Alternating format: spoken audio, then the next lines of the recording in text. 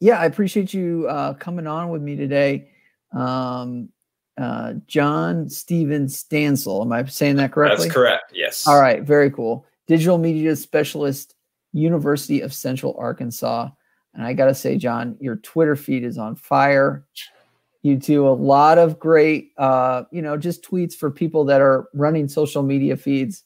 A lot of good, like kind of pick your head up type of stuff because it's been a really kind of just tough year, interesting year in 2020 for, higher ed brands and other, nonprofit brands to say the right message and also kind of be in the right moment, I guess.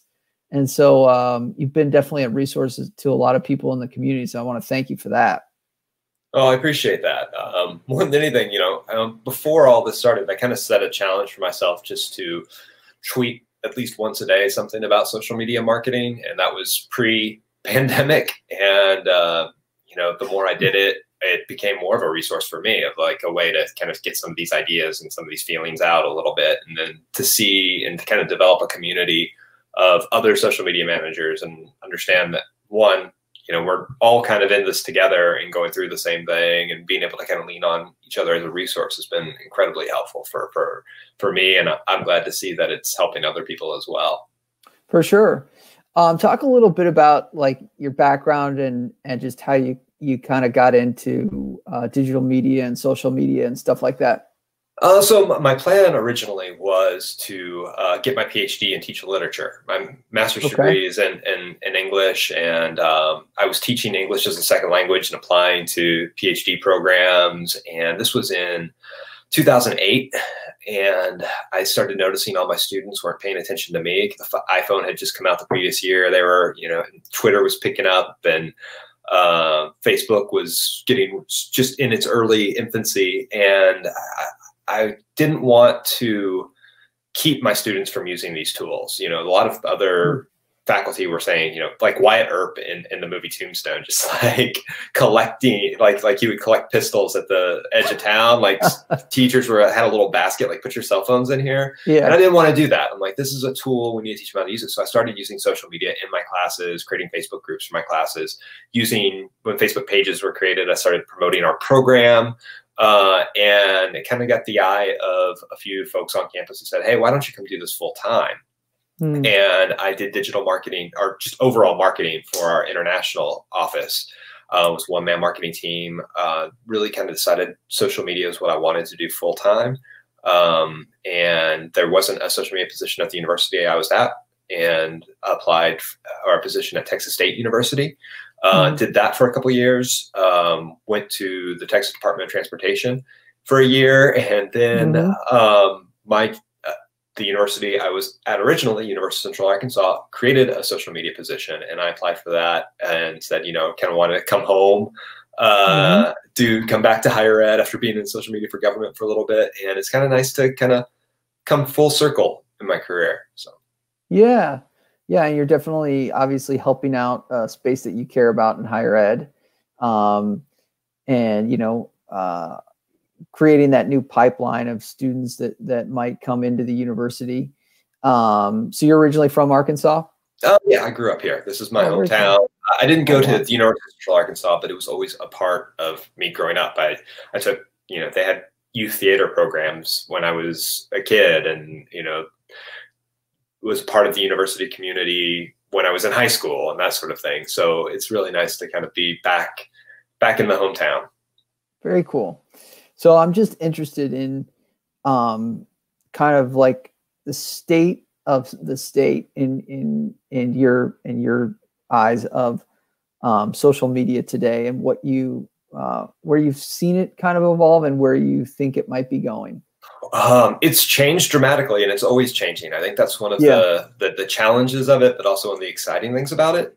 5 years ago when I started doing this full time at Texas State University, things were a lot different. I think administration knew it was important to some extent because they were starting to create these full-time positions, but they didn't really embrace it yet. Which was a good and bad thing. It's a double-edged sword. You could get away with a lot more and had a lot more control over it. But you couldn't, they weren't quite as interested in what you were doing. You Yeah. couldn't really get the buy-in there.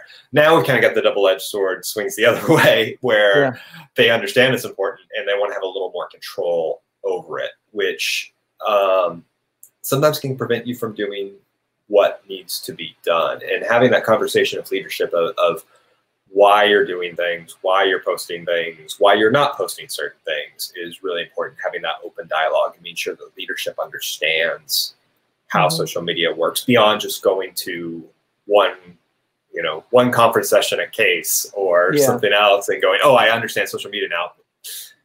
You've scratched the surface, but we really need to dig down and have that education now.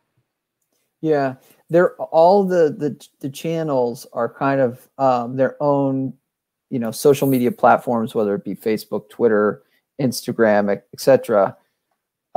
They're all kind of contextual to those particular platforms. So you have to be careful when you produce a piece of content. You can't just, it's not just I'm distributing this information to the masses. I have to kind of make this contextual to this audience.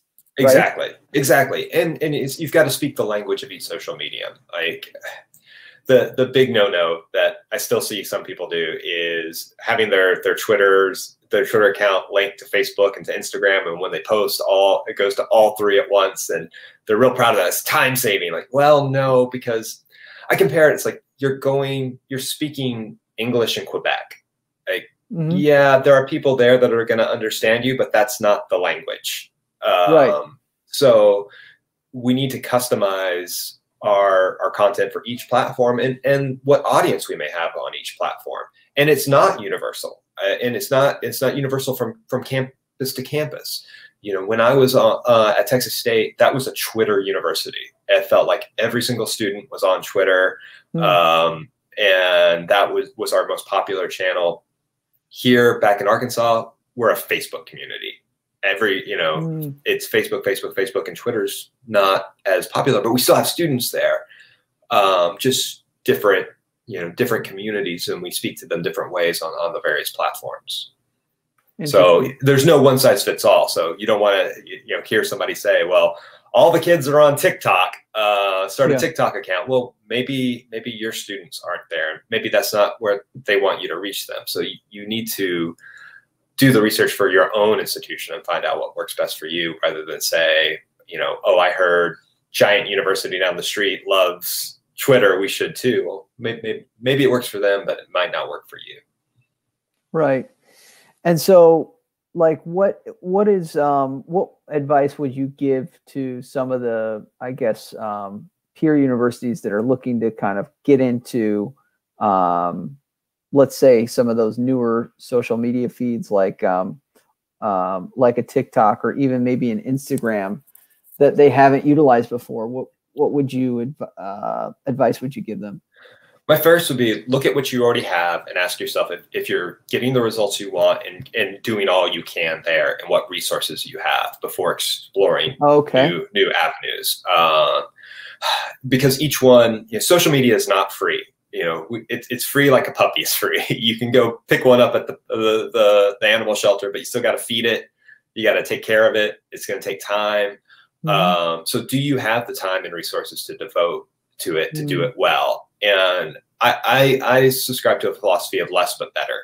Like, I would rather have fewer really strong accounts who are really just doing a good job than be everywhere and not really be doing really great on any one of them particularly. So that's the first question to ask. Now, if you look at your accounts and say, hey, look, we're doing all of this really well, we're getting the results we want, we'd like to explore other areas. At that point, you need to make a plan and say, well, why do we want to be here? What is our goal for being here? Rather than, don't just say, hey, TikTok's growing with high school students, we need to be there. Well, what do we want to share with them there? How are we going to reach them? What is our voice going to be there? Really make a plan of action before you even create your first post. Know that have a plan before going into it would be the biggest thing. It's planning.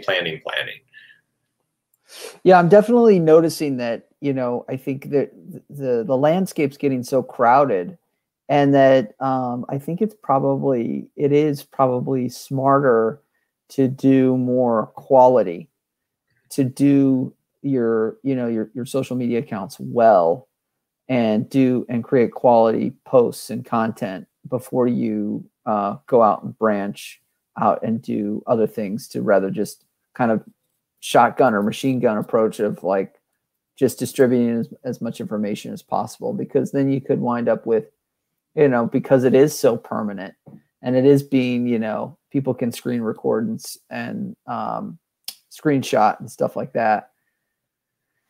It's there forever. Yeah, it's always there, and we have to be cognizant of that. And quality over quantity is a big thing for me, because I think one of the misconceptions that universities have about their social media is, especially, let's just, because there's so many audiences. You've got your admissions audience, you've got your alumni audience, you've got things that are targeted for fundraising.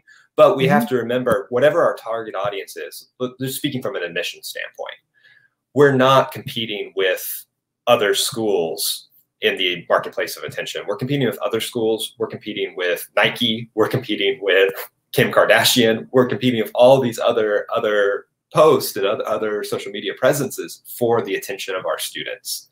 So, a flyer that you made on Microsoft Publisher just isn't going to cut it when it's sandwiched between just an epic post from a brand like Nike and an influencer like Kim Kardashian. Like they're going to scroll right past you. So you've got to have that quality. What's your take on student ambassadors, having students create content? I love that idea. It lends an authentic voice. Students can see through inauthenticity. I can't talk this morning. Not being authentic. They can see through it. So it's really important that, having student ambassadors gives that real look at that. Whenever I've used student ambassadors in the past, I provide some rough guidelines of what we'd like to see from them and what we definitely don't want to see from them. But other than that, you've got to give them free reign to do what they want and be real and show the real side of your university.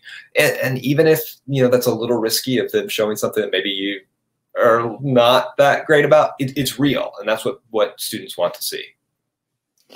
A lot of, higher ed administrators and, people in communications and marketing might say, look, John, I've got the tennis team's got an account. The everything from the maintenance department might have an account for getting out information. Like there's so many different. How do I get my arms around it and corral all these different accounts? So there are some kind of standards for our brand. That's a big one, and that requires buy-in from people at the highest level. You need somebody at a VP level that says this is what's going to happen. Because as social media manager, I don't have the authority to walk into a dean's office and say, no, you can't have that. I need the backing of leadership to say, hey, look, I know you want this, and this account sounds really important to you, but we're not going to do this. Mainly because every single account, whether they have 5 followers or 500,000 followers, represents your university and has the equal potential of being a liability to your university. Not every single person running these accounts has any social media training at all. It's from student workers who some do a great job, some not so much. Grad assistants, you've got administrative assistants who that's not their job. God, I'm sorry. I love administrative assistants. I'm going to vouch for them. Like they've got way more on their hands and way more to do than run social media. So whoever you have doing it needs to have the training and support to do it well, because it can hurt your brand. Like you've got all of these accounts and some of them don't follow your brand standards. They've got the wrong shade of your school colors. They've got, one thing we run into all the time is we're the UCA Bears, and one of our logos is the bear paw. And people will use, we've got the official bear paw. We want you to use that one and not something that you found off of Canva that is completely off brand. So we've got to have that training and support for all of that. And also the backing to be able to say no and trim down, because less is better. One thing that happens a lot, you know, people ask me and they say like, well, how will people find out about our event or our program if we don't have a Facebook page? And my response is always, well, how are they going to find out about the Facebook page? Yeah. Really, if you want people to see it, instead of creating a new account, work with me as the social media manager for the university, and I'll get that out. If it's not on the main account, maybe one of the larger accounts. Maybe this fits really well for a larger College of Business account rather than create something small and new. That might be the better avenue for it, or the alumni account, or the admissions account. Where does it fit best? Right. So managing up and educating, you know, our some of our colleagues in the administrative level, I think, is huge, and then education and training across some of the departments always helps out quite a bit. And I think it'll just help everybody distribute better information. I love that you said the Facebook page, because it's not like you just create a Facebook page and then everybody can follow it and stuff like that. You've got to like take time and drive people to that page. And that's a whole nother like creative way to do that. And I've like the digital media specialists in the university can definitely help with that. I'm curious with what kind of content seems to be working for you guys. What are some really good things or campaigns that you've had? Right now, everything's kind of up in the air. My content calendar, I've even told my bosses, like, we're playing it day by day now, because we just don't know what's coming up, what's next, what's around the corner. And I don't want to put too much effort into something that we're just going to have to scrap quickly. So talk about in the before times a little bit. Some of the things that I've seen that work really well. It just depends on the goal. I'm really proud of our Giphy channel at the University of Central Arkansas. One thing we created a series of branded GIFs for the university.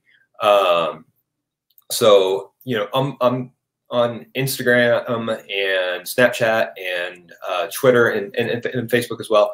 You can search reaction GIFs or GIF stickers, right, to add to your content. So we've all seen these, you know, somebody, I'm trying to think of some of the famous ones, you know, somebody slamming their head on a desk repeatedly over and over. And, you know, we were using GIFs a lot that were kind of pop culture based, things from The Office, you know, Jurassic Park, things like that.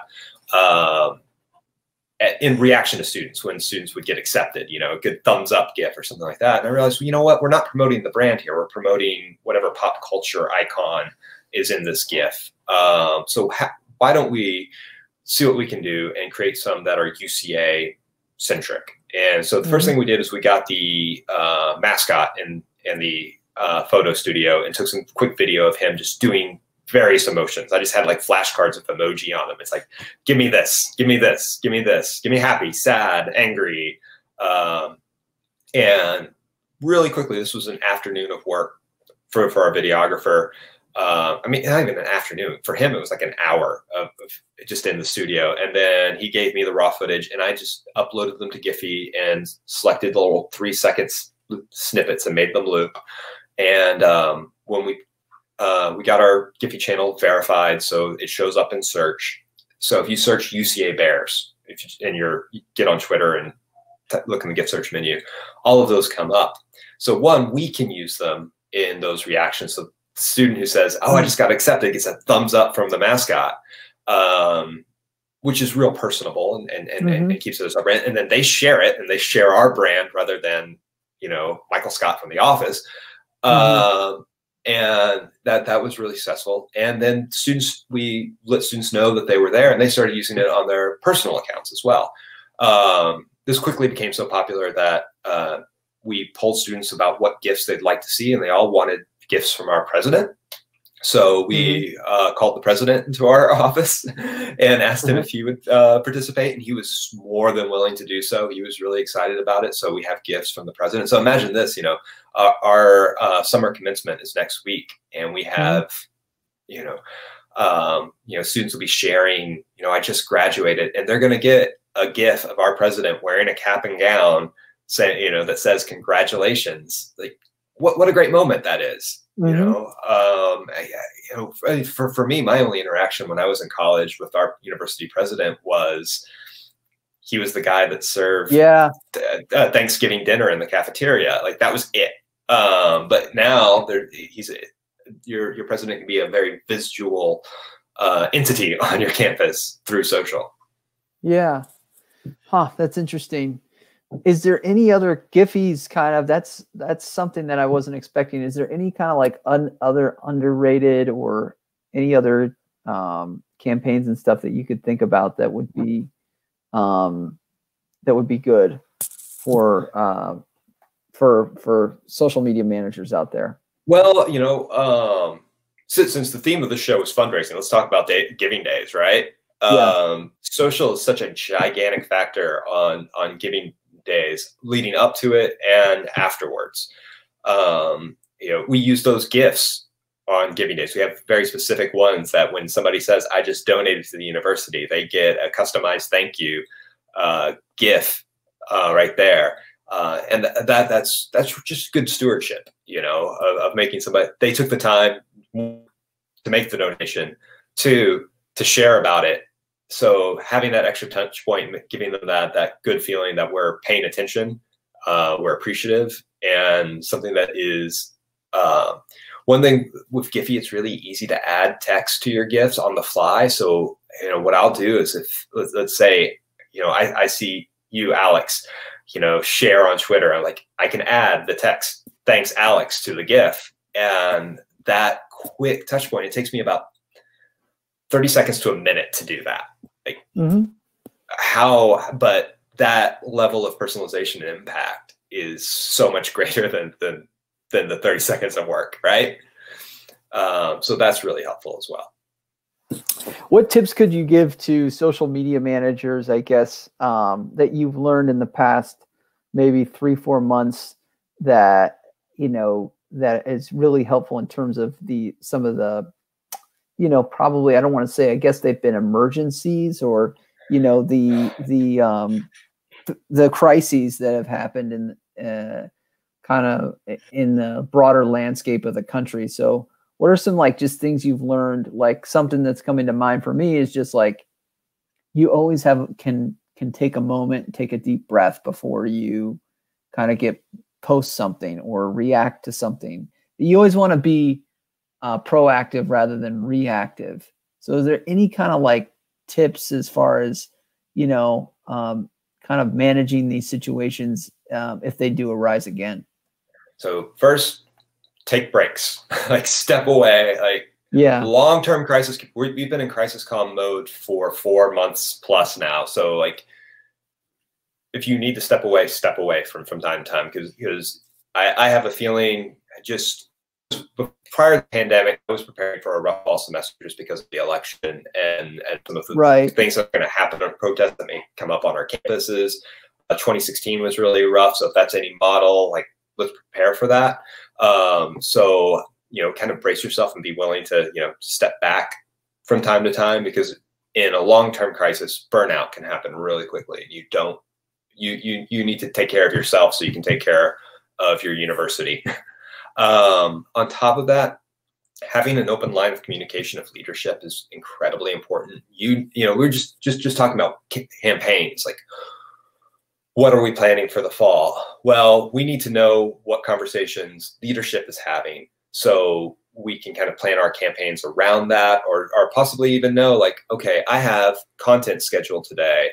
I need to know if leadership wants me to post something about COVID-19 later today, because I need to scrap that. I need to know what they're thinking and what's being planned, so I can be sure that the tone of our content matches that we're not sharing something that says, oh, we can't wait to have students back on campus in the morning, only to find out that that evening we're switching to remote, right? So we need to be kind of on the same page as that, so we're not contradicting the voice of the university. Also, on top of that, I'd say the biggest tip is when you know something's coming up, I think as social media managers, we've learned to anticipate what sort of questions that we're going to get. And we have to be, a good social media manager is very cognizant and respectful of the fact that we wield the voice of the university. And we don't play fast and loose with that, right? So if it's if something major is coming up, you know, when you hire a social media manager, you need somebody that you can trust without overseeing constantly, because messages have to go out all the time. I need the autonomy to be able to post certain things, but if something is major, I feel it's my responsibility to let the higher ups know and get certain things approved before that goes out. COVID-19, anything COVID-19 related goes through my supervisors before it gets posted. In general, even if it's a request, like the president wants you to post this. Okay, here's the wording I'm going to use. Are you okay with this? That's really important. But we also know how to anticipate questions. So what I will do when I know something is coming down the pipes is create a talking points document of like, okay, these are the questions I think I'm going to get. Here are the answers that I would provide if we got those questions. And then send that up the chain. Are you okay with these answers beforehand? Or I don't have the answer to this question that I think I'm going to get. What is the proper response? When you say question, you mean question through like the social media channel? Like yes. Okay, so example. So a comment. Right. Move-in days are coming up, right? For those of us who are still having in-person classes and our res halls are still open. So if we're posting information about move-in day, I can already anticipate certain questions I'm going to get from parents and students about that. So what are the answers to those questions going to be? Right. Because one, we don't always cover them in our communications, and I don't have, as a social media manager, I don't have control over everything, right? It's not my job to write the content that's going up on the website, COVID related, but it's my job to share that on social media in a way that is effective. That's accessible, that's another issue.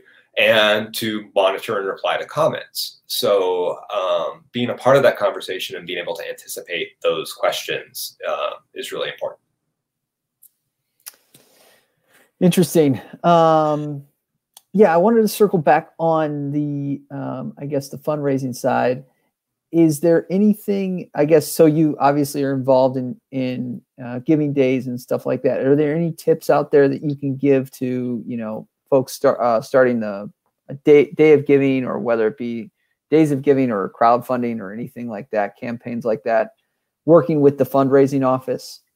That's excellent, because actually just a couple of years ago, our office got moved in under advancement. So there's been a little bit of the learning curve of, okay, understanding the needs of advancement and how it pertains to social, and also kind of going back and forth with advancement of, okay, well, this is what we can do from the main page and this is what we can't, because we have such a broad audience that if we're constantly sending out giving messages, people are going to tune out to the main page, and you're going to see diminishing returns. What I like to say from the main university account, every post is an advancement post. Every post is an admissions post. Like that beautiful sunrise campus shot, that it serves both advancement and admissions, student services. It does all of it. When we talk about the cool things our students are doing and the events that we have on campus, that helps advancement, that helps admissions. Just because it's not give money now doesn't mean it's not a give money now post, right? Sure. So there's that. Thinking about days of giving is, the sooner you start thinking about it, the better.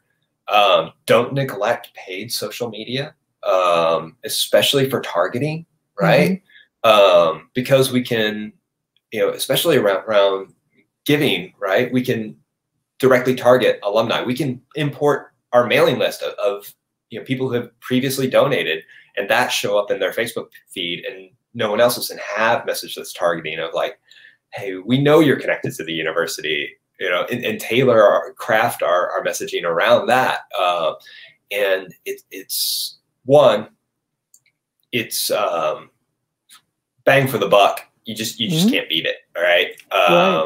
And two, you can measure your ROI on it. Right. So you get so much data back of was this successful or not, and go up against it. So I think that's really important for fundraising offices to consider, is that the value of paid social over than just trying to do organic constantly. You know, just a limited budget there can pay off just dividends.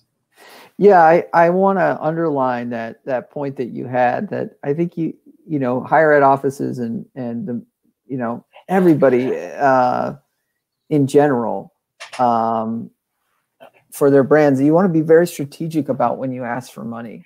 I think it's, if you're asking for money on social a lot, I think it can be damaging to some of the information that you're trying to get out there. So yes, to your point, absolutely. You've got to be very, very strategic about when you're actually going to ask for money, because, and hopefully you've been giving value there. That's the whole point. I think a lot of social media, you've been giving, you're a resource. You're in this person's kind of ecosystem in their social media feed because you're giving good value. Whether it be something as corny as a sunset over campus, or, you know, there's a lot of alums that are interested in what's happening post COVID-19 with the campus. How, you know, they're interested in how the college is going to continue to operate. So, you know, things like the dorms opening up, even though it's seen by an alum, they might be like, oh, that's interesting. You know, so yeah, I think I totally piggyback on what you said there. I think that's very important.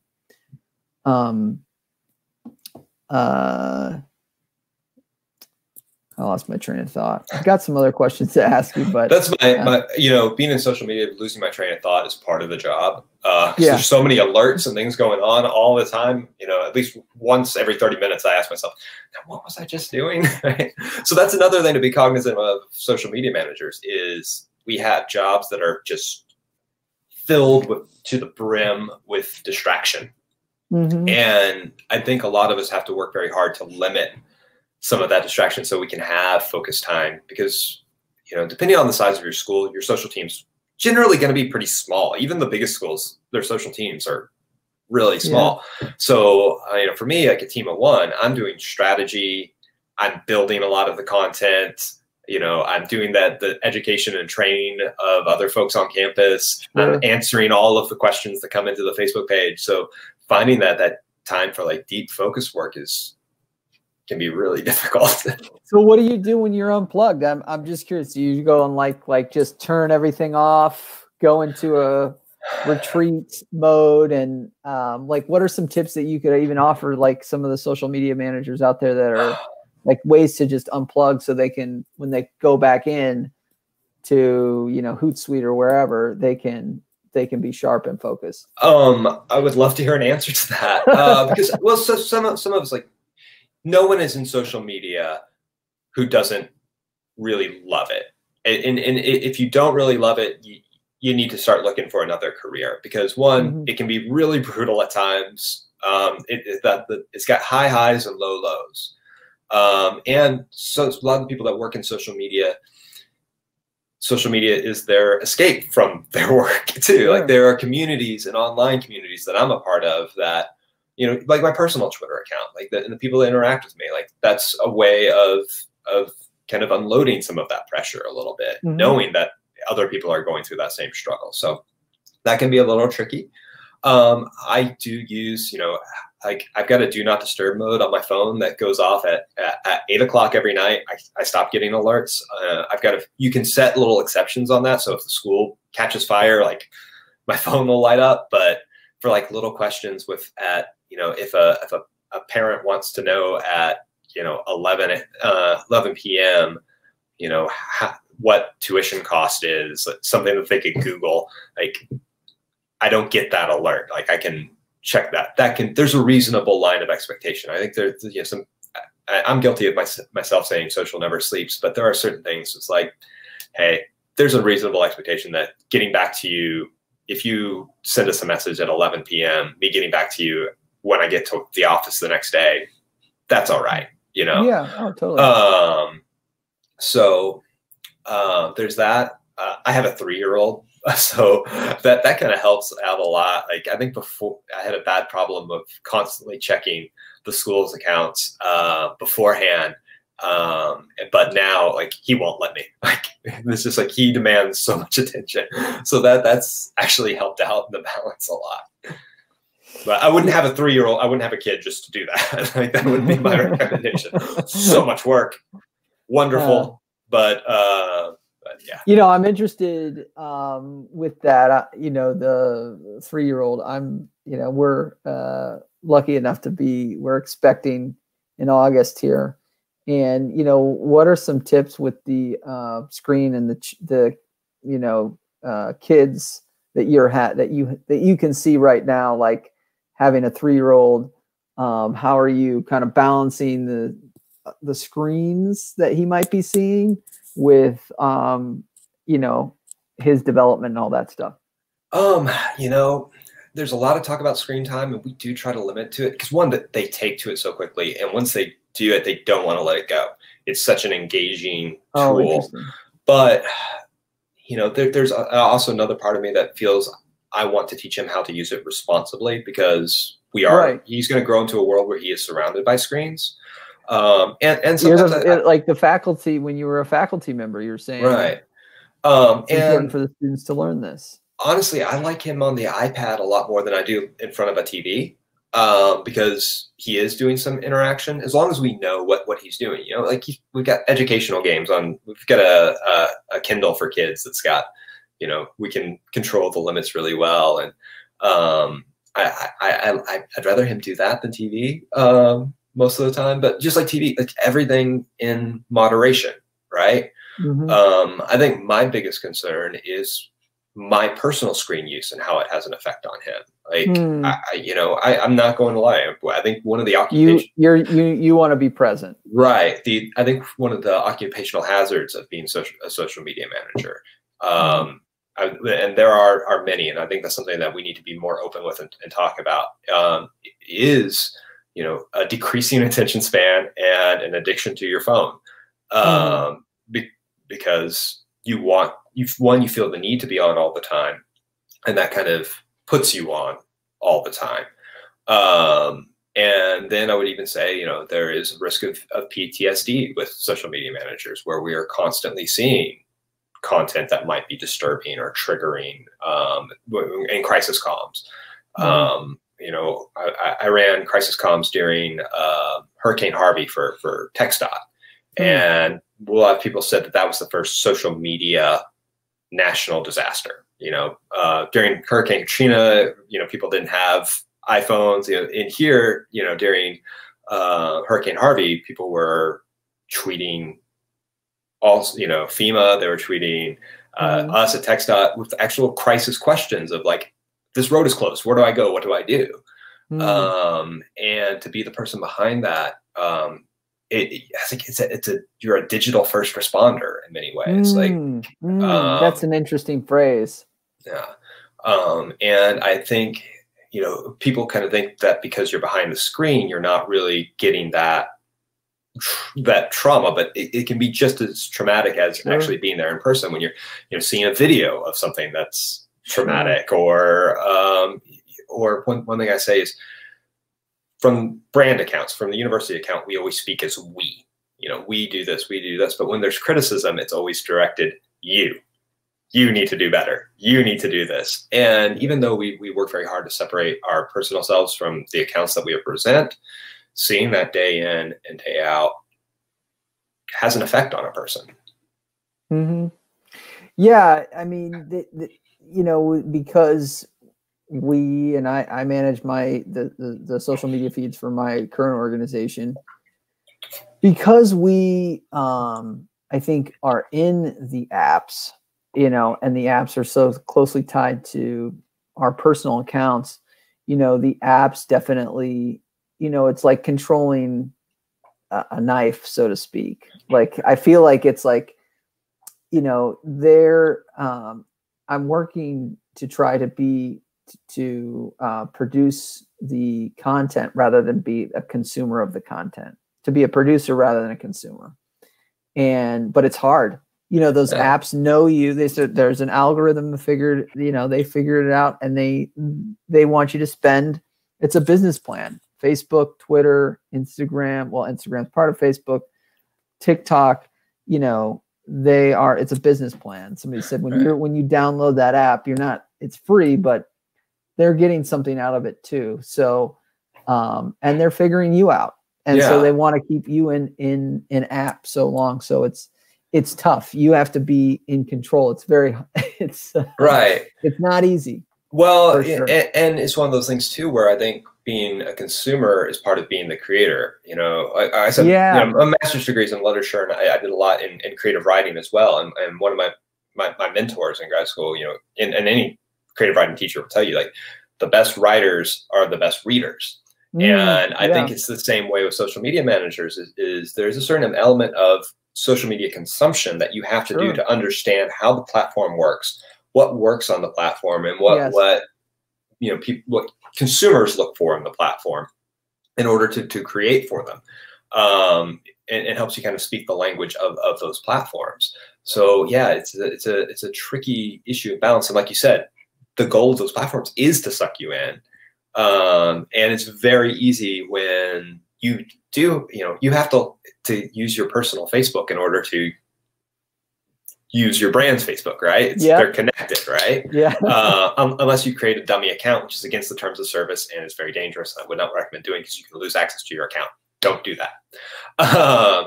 But it's that like every day I'm in Facebook and I'm seeing that, and it's easy for me, as professional as I am, as much self-control as I want. These are machines that know how to break your self-control. Like, there's on the side of my, you know, out of the corner of my eye, I see the story that, like, I really want to read that. I'm at work. I need to focus on this, right? You'd have to have like the focus of a Zen master not to not get distracted throughout your day. Yeah, that's absolutely right. I'm just curious, where do you see it going? You know, I sometimes I think about, you know, 20 years when my, you know, son's in college, what, you know, not just higher ed, but what do these social apps look like? You know, what is this? What do you think you see? I don't see them going away anytime soon. As much as we say we don't like certain aspects of them, and you know, things need to be limited or controlled. That's true, but I think there's always we open the Pandora's box here. Like, it's too useful to our personal lives in a way. Like, and so it's not going to go anywhere. I think we'll see them get a little bit more personalized. One thing I do see is less open social, like public social, and more closed accounts. You know, Snapchat's kind of starting to fade a little bit, but I think we're starting to see more of peer-to-peer networks where it's much more controlled, where I'm talking to a very limited number of friends rather than just putting out a blast to a whole lot of people. Which can be a little difficult for marketers and us on campus who are doing social listening and want to hear what people are saying about our brands. But I think we're starting to see more insular, especially as students in high school. One thing I've noticed is whenever I talk to students, especially I've noticed here in Arkansas, is they've really been drilled into them. Be careful what you say on social. Social can ruin your life. They're just told like the negative side of social. Like, if you post this, you'll never get a job. If you do this, colleges are looking at your accounts and they'll never, you know, do that, which has scared them into posting the positive stuff. Right. And I think it goes back to what I was saying about being an educator earlier. We can't just know about these platforms. We have to teach them how to use them responsibly and use them in ways that will benefit them. Like, my personal Twitter account has led to so much good stuff for me. It's led to job offers. It's led, I got to go speak at a conference in Buenos Aires, free, right? Because of somebody who's followed my Twitter account that thought I would be a good speaker there, right?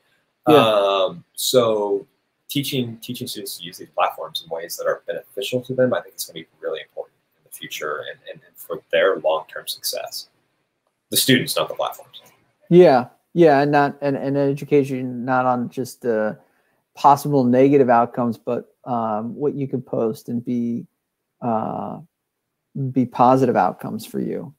And I like the way that you challenged yourself when we started this conversation. You were like, I'm just going to post every day for a year as kind of a challenge, and looking where it's led, you know, some of the opportunities that you said that you were getting because of it. And I think, obviously, as I said, I'll echo what I said earlier. It's been, you know, one of the things I check is one of the things that you posted, because it brings value. It kind of lets you know that you're not alone. And, you know, I think you usually strike a chord, whether it be, you know, frustration with a particular, like, you know, app, segment of an app, or, you know, conversations that a lot of us have with upper level management about the social media accounts. I think it's been good.